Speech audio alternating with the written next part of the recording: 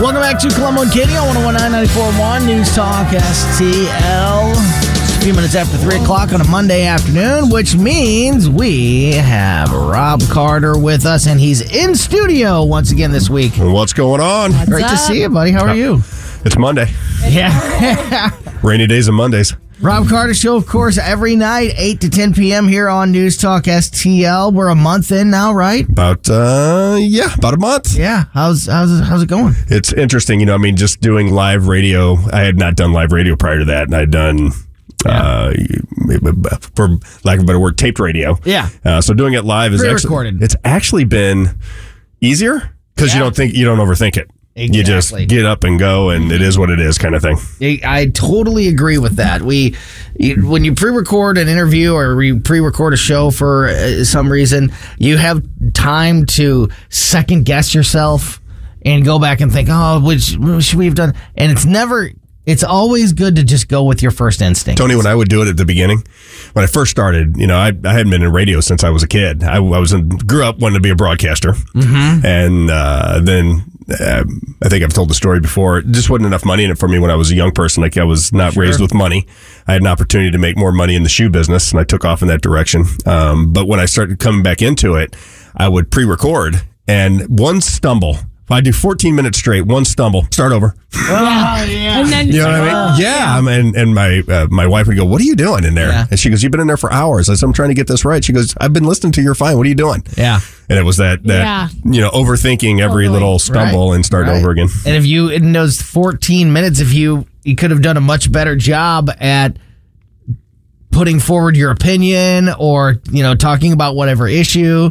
So I think it sounds better when it's more organic anyway. It really does. It does. Yeah. It does. Exactly. I think it's just more authentic. Yeah. Correct. I totally agree. So that's a lot of fun. And it's, we talk about it all the time, live and local. You're not going to get any more of that anywhere else besides here on News Talk this STL. Is the place to be. Yes. I don't know how many people recognize that in the broadcasting world, but if you're in conservative talk right now, because when I came to town, I'm like, okay, where do I want to be? I started thinking about it, and this became an obvious choice for me because nobody's telling me what to say, nobody's bothering me. I have some theories out there that are a little, when you hear them the first time, you're like, what is this guy talking about? Is he insane? And but everybody allows me to say what I want. They don't hold a grudge if they disagree with me, and we just roll on about our day. I like that. Yeah, all the money is going to a local small business right here in St. Louis, and not some huge liberal fundraiser. Mm-hmm. Something Katie and I talk a whole lot about on this show, Rob. I don't think you and I have had a chance to, or you've had a chance to discuss this with us. Is the transgender sports? I know sports is something you're into, and I'm the father of a gymnast, of a female athlete who is on a level and on a path to possibly do big things for herself. Maybe get some money for college. Nice. Go on, to another level with her athletics. So obviously this is very important to me. Katie is a woman, so women's rights are something. I identify as a woman, just to make things clear for this room. I do. Yeah. Was that ever in debate? No, I don't think so. She has almost as much on the line as I do when it comes to women's rights, believe it or not. But the latest story out of this, the latest controversy out of this is out of Vermont. The coach of a Vermont basketball team that forfeited a game against a transgender player broke his silence after the state banned his team from competing in future tournaments. Chris Goodwin is the coach of the Mid-Vermont Christian School, said that the team was notified of the transgender player on the other team, but it wasn't until the playoffs last year that they ended up facing them on the court. Quote, "I've got 4 daughters. I've coached all of them at one point in their careers playing high school basketball. I've also filled in for the boys coach when he can't make a practice, and I run those practices. And boys just play at a different speed, at a different force than girls play. It's a different game," he continued, adding that it would be irresponsible and asking for injury if a smaller female player were to play against the boys. The girls' basketball team forfeited the game against the team with the transgender player back in February of last year, which prompted the Vermont Principals Association, the VPA, to ban the team from future tournaments. Officials worried at the same time about the safety repercussions stemming from a biological male competing against the female players. And then they released this statement.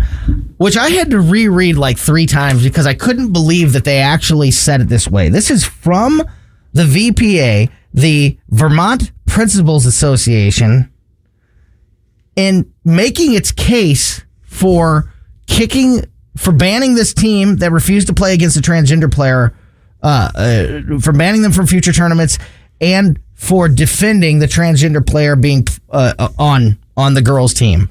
They said, quote, Mid-Vermont Christian School has every right to teach its beliefs to its own students. It cannot, however, impose those beliefs on students from other public and private schools, deny students from other schools the opportunity to play or hurt students from other schools because of who those students are.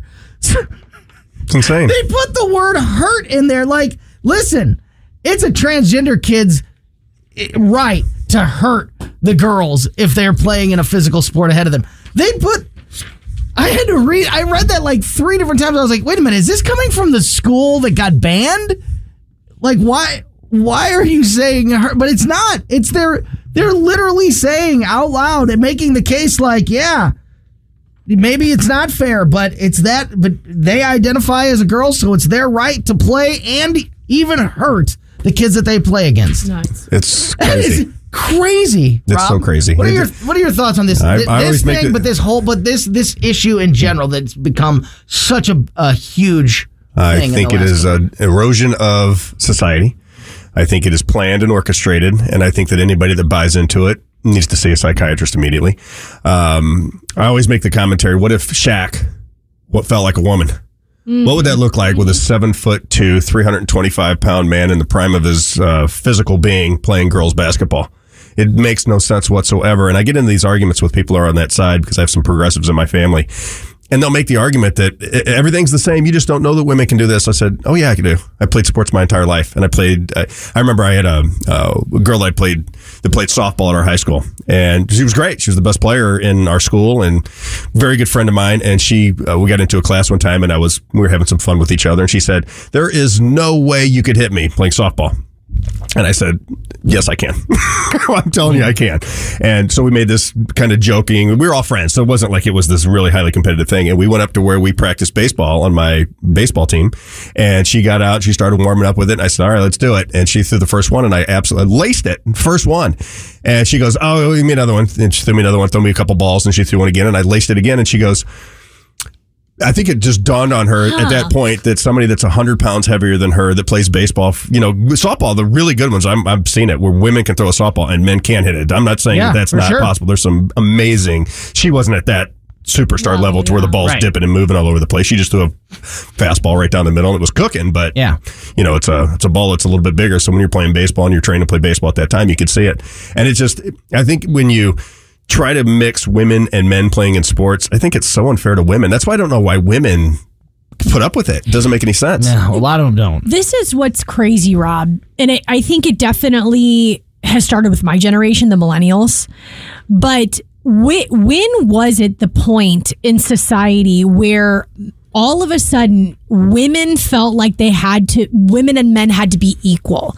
Now, granted, in the working environment, I completely understand. Me too, I understand.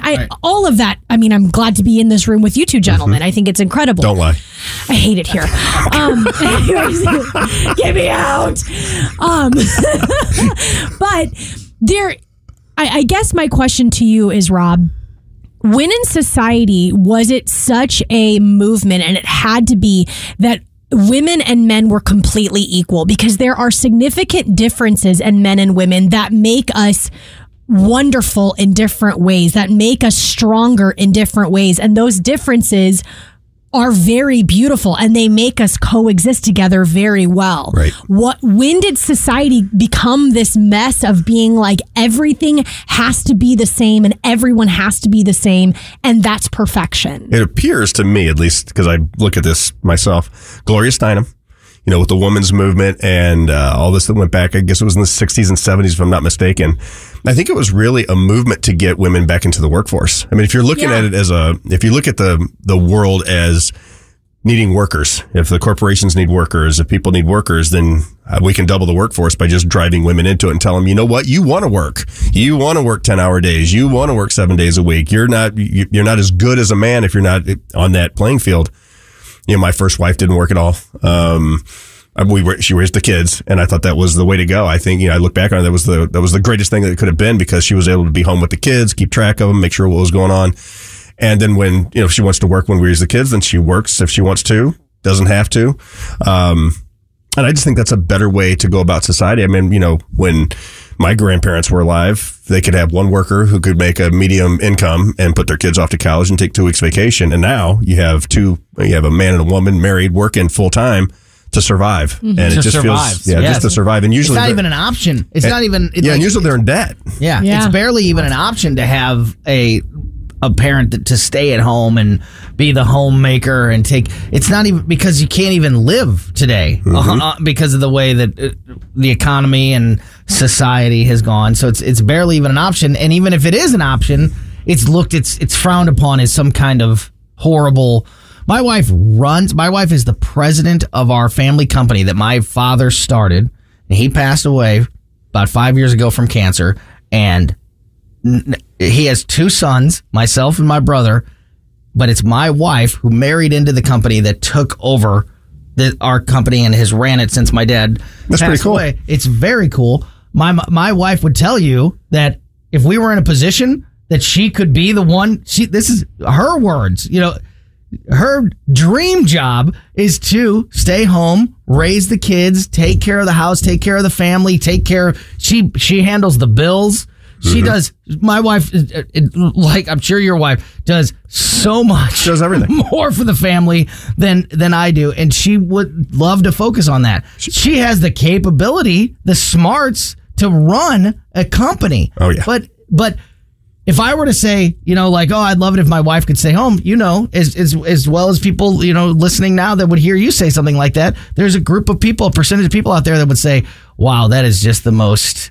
That is just the most disrespectful thing to say, old-fashioned thing to say in the world, and it's just not. It's a choice. Right. I think it's not right for everybody. Right. But the people that it is right for doesn't mean that those people are evil or wrong. But now we're back into this weird era of life where it seems like gender isn't supposed to matter.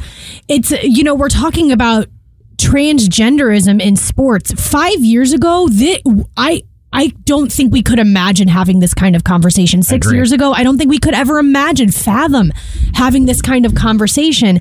But here we are, where we're having a younger generation being told at school, you don't have to go home and tell your parents what your pronouns are. You can be whatever you want to be. You can be a boy with boy parts, but identify as a girl, and we can keep it right here in the classroom. We're raising kids to not know what gender they are anymore. And it just baffles me that once upon a time, there was this fight to identify these genders. And now it's like all of that is gone. It's all erased. I think it's so sad. I talk about this all the time on my show. I think what we're doing to our kids, because most people don't have a choice. They have to work, right? Most people in this country have a mom and dad working, so you have to send your kids off to school. Most people can't afford private schools, so they end up in public schools.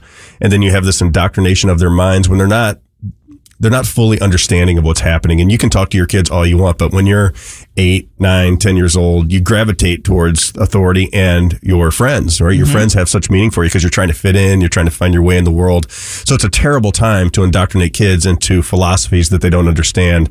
And I just think it's a terrible, to me, in Missouri, I talk about with the politicians. I say, how do you not put that to bed?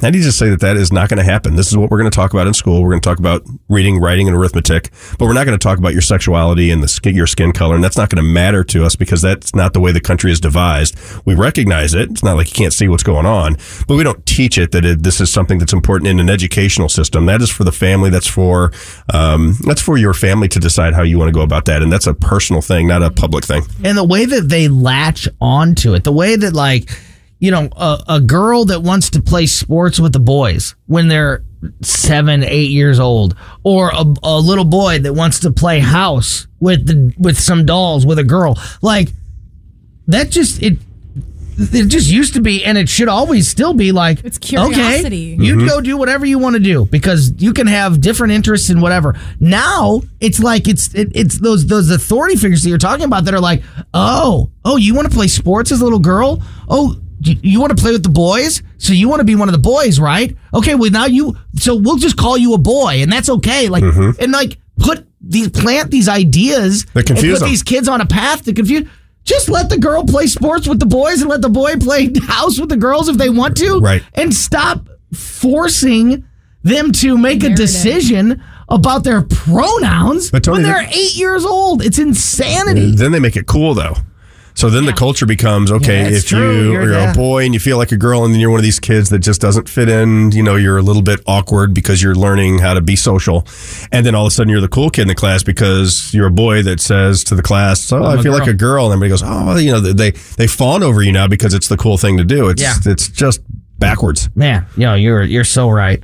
We're almost out of time here, Rob. Only got about a minute left. I wanted to just ask you the same question Katie and I were asking earlier. Nikki Haley loses the South Carolina primary over the weekend. Shocker. Says that she's right. Says that she's staying in the race just like she said she was going to. Katie and I were saying, what could possibly be the reason why besides money? Is there any other reason for Nikki Haley to be staying in this race besides, I guess, the fact that she's still making money? I think it's money and connections because obviously somebody that is backing her wants her to stay in the race, and that creates opportunity for her after the race. So there's somebody pulling her strings to saying, hey, stay in the race and we'll get you a job doing this, or we'll put you head of a corporation, or there's some benefit to her to stay in this race because clearly she knows she's not going to win it.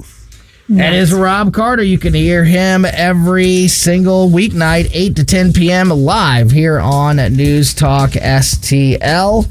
And, of course, every Monday afternoon right here with us, Rob. That's right. Thanks, Great guys. To see you. Thank you so much. Thank you, Rob. Thanks, Speaking Katie. of schools and local schools, the Missouri Attorney General, Andrew Bailey, has sent 3 cease and desist letters to 3 different St. Louis County school districts for 3 very different reasons.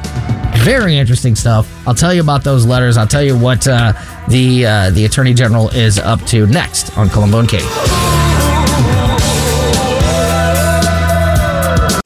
For podcast articles and more, find us on newstalkstl.com. Welcome back to Columbo and Katie on 101.9 News Talk STL. Great conversation with Rob Carter in that last segment. Before that, we were talking to Virginia Kruta from the Daily Wire. If you missed either one of those conversations, make sure you're subscribed to the Columbo and Katie podcast so you don't miss anything that happens here on the show, because we put the show out as a podcast right after we get off the air every single day. We put it on basically every podcast platform. So whatever you prefer, wherever you get your podcast, just make sure you are subscribed to Columbo and Katie. And, thinking back to that conversation with Virginia, it really, if you haven't read these articles yet, they are amazing. Just these headlines. Joe Biden admits that he's worked along real racists and claims that the Republican Party is worse. That is the most backwards flex I've ever heard in my life. Like, oh, you want to talk about racists? I've been friends with racists and worked with racists for decades. I'll tell you about racists. But Joe, not a good thing, bud. No, it's something that really is hard to listen to whenever you whenever you read an article like that, you talk about an article like that, is the fact that people are so casual about calling other people racists when nothing racial happened. Like whenever Joe Biden was calling Republicans, the people in Congress right now, racists, it's crazy to me that we just throw around that term without making any kind of connection to why he thinks Republicans are racist. It just, what? Mm-hmm. Yep. It's. Why are we so okay with using that term willy-nilly now? That's a really offensive thing to call someone. Yes. There's also the article about him claiming that 9 world leaders have called him and separately and said he's got to win the 2024 presidential election. And then another article that we didn't even mention about The View. So the dog Commander, the White House dog Yes. bit another person. Surprise. It's up to 24 people now. And Whoopi Goldberg on The View said that maybe the dog is seeing something that other people aren't aware of. Or Like maybe, or maybe the dog knows something that we don't know, and he's like, he knows that these 24 different people. 24. You know what? Then Biden did the wrong thing by picking those people to begin with. And this is all Biden's fault anyway. He's a bad owner. He's a bad trainer. And I guess he just picked the wrong people to surround himself Maybe with. the dog knows something we don't know. What? This is horrible to say. Okay. And then we can get off the subject. No, But do it. if that dog was living in a neighborhood and bit 24 people, the dog would have been put down after the second person. Right. It would have been, after the second person. You're right. It would have been put down. Or if the owner was a responsible owner that didn't want that to happen to their dog, they would have removed that dog from the situation. Yep. They wouldn't have allowed the dog to be in a position to bite 24 different people. So, yeah, maybe the dog saw something we didn't see. Right. Now we're really trying. All right, the Missouri Attorney General Andrew Bailey has issued cease and desist letters to 3 different St. Louis County school districts. I'm going to give you the details and get your reaction to this.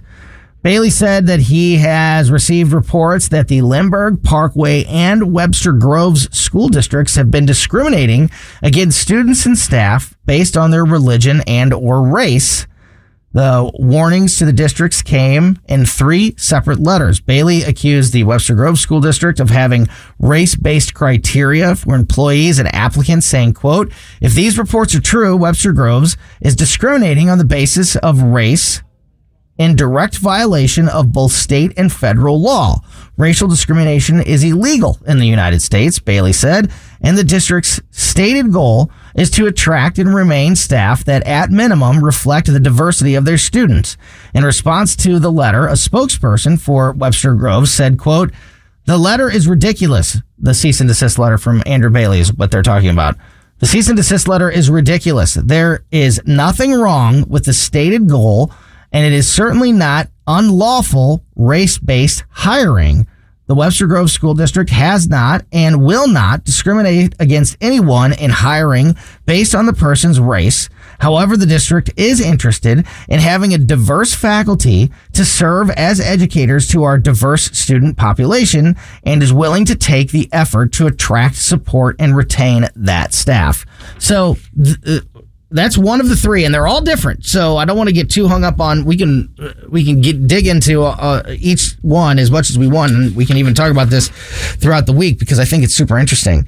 But this is a really interesting one because the Webster Groves, they do state on their website in their policy that it is their stated goal to have a staff that reflects the diversity of their student group. So that means, at the end of the day, if there's too many white teachers, they're going to stop hiring white teachers.